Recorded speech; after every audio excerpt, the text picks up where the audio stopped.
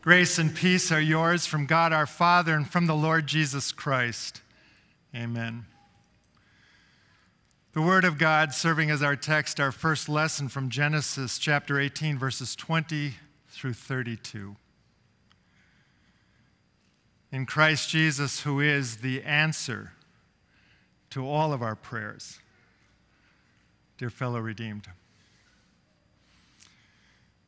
The 17-year-old sat on the front steps of his parents' home. His eyes filled with tears as he listened to his father shouting inside, his fists slamming the kitchen table every now and again to punctuate his very angry words. Dad had been drinking again. The son just wanted it all to stop. The drinking, the anger, the shouting. So he did what he had been taught to do, like so many times before. He prayed. He asked God to help him, to help his father, his family, to just make it all better. But God didn't make it better. Instead, over time, it got much worse. What was that young man supposed to think? That God wasn't listening? That he didn't care or he couldn't help? Or was there something wrong with the teen and his prayer? Is that why God wasn't stepping in? Can you relate to that young man? Has it ever happened to you that you've prayed to God for something again and again and again, and he just wouldn't give it to you? Why does that happen? Well, today we get some insights from Scripture. We get a lesson in prayer from Father Abraham himself,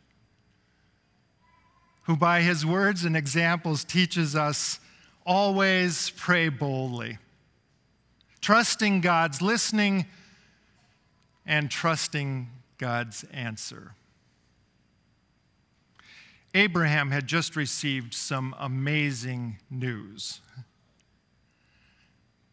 God and two of his angels, in order to deliver that fantastic news in person, put on human flesh and blood, and then announced that 100-year-old Abraham and 90-year-old Sarah were about to have a son.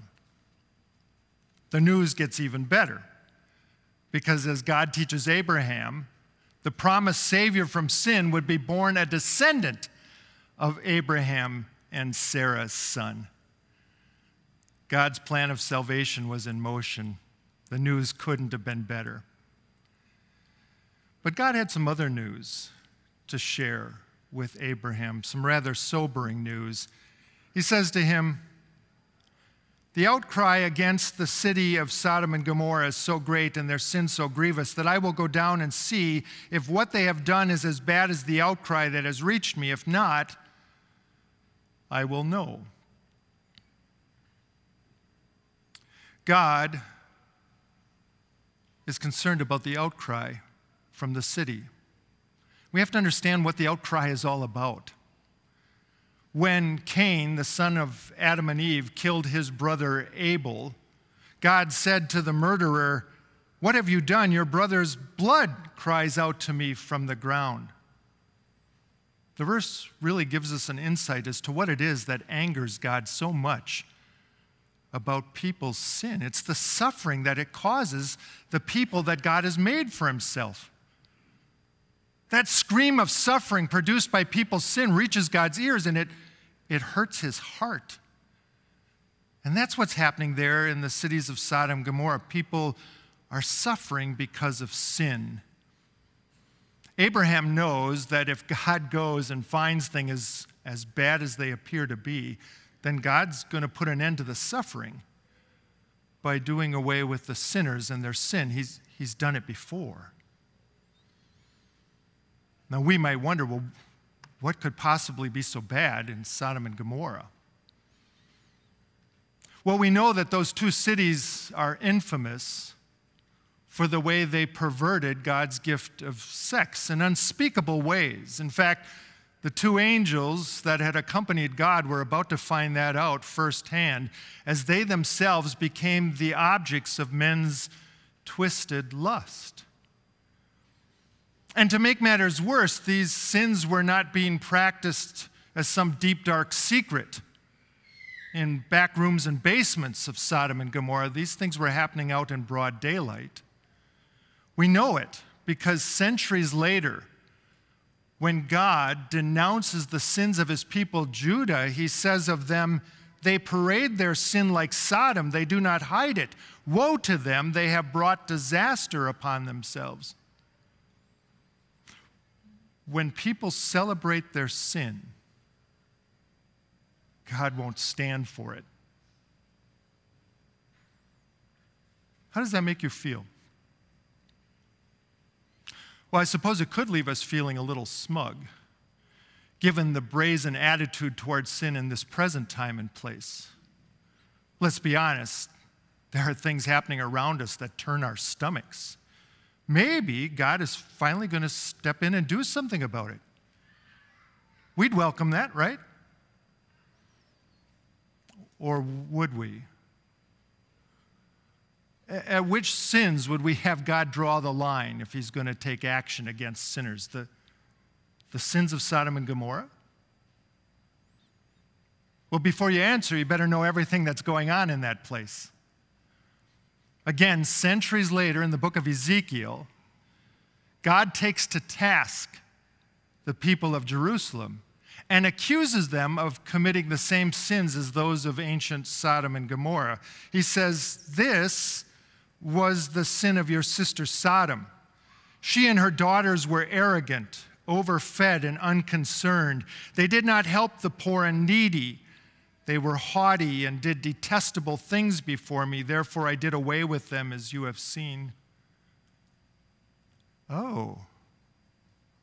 It seems God doesn't rank sin the way you and I so often do.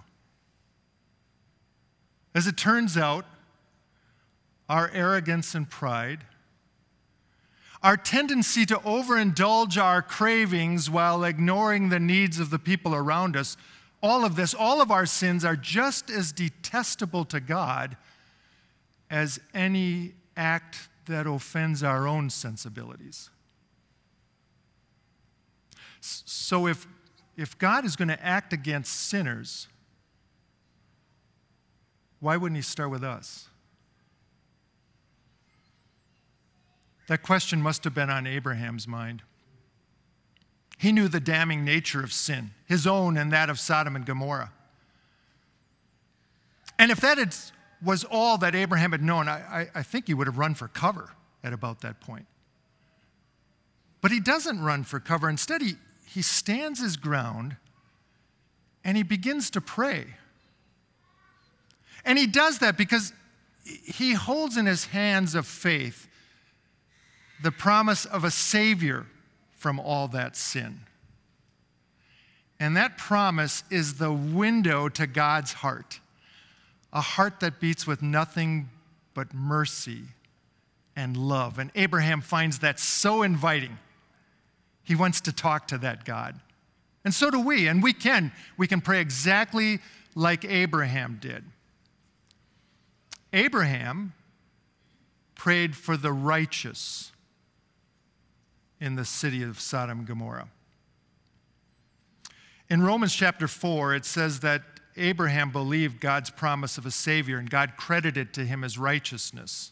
In other words, not by anything Abraham was doing, but simply and only by faith in the promised Savior, God declared Abraham right in his eyes.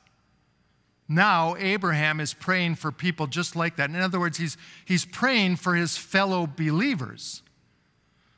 He says to God, "Will you sweep away the righteous with the wicked? If there are 50 righteous people in the city, will you really sweep it away and not spare the place for the sake of 50 righteous people in it. Abraham is being very bold in prayer, isn't he? And yet, as you read through that prayer, as you listen to it earlier, you notice that Abraham is also very humble. It's a rather odd combination, isn't it? Humility and boldness together. But Abraham is humble because he knows that in and of himself, he has no business praying to God. He understands his place and goes on to confess that I am nothing but dust and ashes. In other words, I'm the creature, a fallen creature at that, one made of dust. I'm not in position to give orders here or level demands. But Abraham could be bold, not because of who he was, but because of who God is.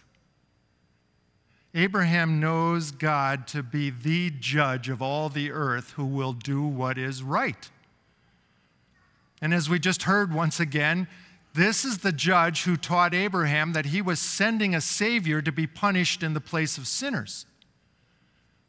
This judge will do what is right. When it comes to collecting on sin's penalty, he's not going to double dip. He's going to punish only the substitute of sinners, not those who believe in him. So yes, Abraham can be very bold and pray for his fellow believers, knowing the love that God has for them. But Abraham's prayer doesn't stop there. He goes on and he also prays for the unbelievers of Sodom, which is such a powerful prayer lesson for us. Because I think, at least I, tend to see unbelievers most of the time as the enemies and as people to be feared and hated. Abraham sees them as they are, prisoners of war, slaves of Satan, that can be freed from that slavery only by the gospel message held in the hearts and on the lips of the believers who live among them. Abraham understands that this is what's going on here, and so he prays for those people. And his prayer is so pleasing to our God. Now that may sound a little strange to us because Abraham's prayer sounds a little strange. I would call it haggling. But to God, it must have been music in his ears, the God who wants all people to know Jesus and be saved. And so in his delight, God says to Abraham, yes, I will spare Sin City for the sake of 50 believers there. Even though I know so few believers are there, I also know they have the gospel. And it is so powerful that it can claim so many souls for Christ. Yes, I will spare the city. In fact, I'll spare the city for 45 believers. In fact, if it comes down to it, if there are only 10 believers there serving as my salt and light, I will spare the cities of Sodom and Gomorrah. It's an amazing conversation, isn't it? One that holds so many lessons for us. Let's just stop and take some stock of the lessons so far. First of all, Abraham is teaching us that we never have to be shy or sheepish in prayer. We can trust that God's always listening to us. He doesn't dismiss us because we're creatures or sinful dust. He's the God who has sent Jesus for us to take away our sin. And with that gift, he gives us a direct line to his throne of grace. What else do we learn? Well, God isn't pestered by us in prayer. He doesn't mind hearing from us again and again and again, even when we repeat ourselves. He's happy to hear those requests. And he wants us to be bold in prayer. He wants us to ask great things of him because he can do great things. And he wants us to ask for ourselves, but not ourselves alone, for others, including the unbelievers of the world. This pleases our God. Abraham's prayer pleased God. When he finished praying, we're told in the verse that follows our text, he went home. He went home in peace. There was nothing else to do. He was trusting God's answer. The next morning, Abraham got up to the sight of smoke and the smell of sulfur. God had destroyed the cities of Sodom and Gomorrah. Had he gone back on his word? Not at all. In fact, as Abraham was soon to learn, God had done more than all he asked or imagined. See, there weren't 10 righteous people in the cities of Sodom and Gomorrah. There was only Abraham's nephew Lot and his 2 daughters. So what did God do? He rescued the 3 of them. The righteous did not perish with the wicked. As for all those unbelievers, I suppose there we might swallow a little hard and say, why so many deaths? And for the answer to that question, we have to go back to what we know about our God. First and foremost, we know him to be the God of mercy and love, who gave his own Son to rescue sinners. In that love, God operates constantly for the good, the eternal good of his church. He has done this down through the centuries of time. When the wickedness of this world was so great that it threatened to wipe out God's plan of salvation, God stepped in and he preserved God's promise. He kept the promise of Jesus alive and well in the safekeeping of Noah and his family, the only people to survive that worldwide flood. And God says he's doing the same thing right now. As this world winds down, as we come to the end, God wants us to know that as things get so bad and they threaten the existence of his church on earth, he's going to step in once again. He says, if those days had not been cut short, no one would survive, but for the sake of the elect, those days will be shortened. See, this is the way God's always operating. He's always got his eye on our heavenly good. That's how he answers every prayer. That's how he answered Jesus' prayer in the Garden of Gethsemane. Remember how the Son of God prayed? Father, if you are willing, take this cup of suffering from me, yet not my will, but yours be done. Here's the prayer of the righteous man. And how does God answer it? According to his will. His will is to save us. So he doesn't take the cup away. Instead, he sends the angel to strengthen Jesus so that he could complete his saving mission. Hours later, Jesus is praying again, this time from the cross. Father, forgive them. How does he answer the prayer, God? According to his will. Not for the sake of 50 or 30 or 10, but for the sake of one, the one who died and came to life again. God has declared sinners everywhere forgiven and promises that all who believe this have eternal life. It's always about the eternal life. God is always answering our prayers, always with the big picture of our salvation in mind. It makes you want to pray all the time, doesn't it? Knowing that when he answers your prayers, it's always for your heavenly good. It also gives us some insight as to why God isn't always giving us everything we want when we want it. Because instead, he's doing more than all we ask and imagine. I wish I could go back and tell that to my 17-year-old self. I would tell that tearful young man that the prayers that he was offering on behalf of my father and my troubled family were not a waste of breath. God heard every word and knew just how and when to work his will. I was so impatient. I wanted immediate relief. I wasn't thinking how God might be timing matters to arrange my father's safe homecoming to heaven 30 years later. I wasn't thinking about how God might be using the troubles of that time to steer the course of our lives, or how he might use the lessons we learned to bring hope and encouragement in the future to people we would meet and know and love. Now, I wish I could tell you on the basis of that experience that I have become a prayer master who always prays with great patience and deep spiritual insight. But it's just not the case. As it turns out, in my prayer life, like all other aspects of my spiritual life, I remain a work in progress, as do you. But don't let that discourage you, because the one who hears and answers our prayers is not put off by our failures. Instead, he forgives them, and more than that, he covers them, covers us with the perfection of his Son, Jesus, in whose name we can always be bold to pray. Amen. Hey, thank you so much for spending some time with us and worshiping with us online today. We are so glad you fed your faith through the work of Mount Olive, and we'd love to know that you fed your faith.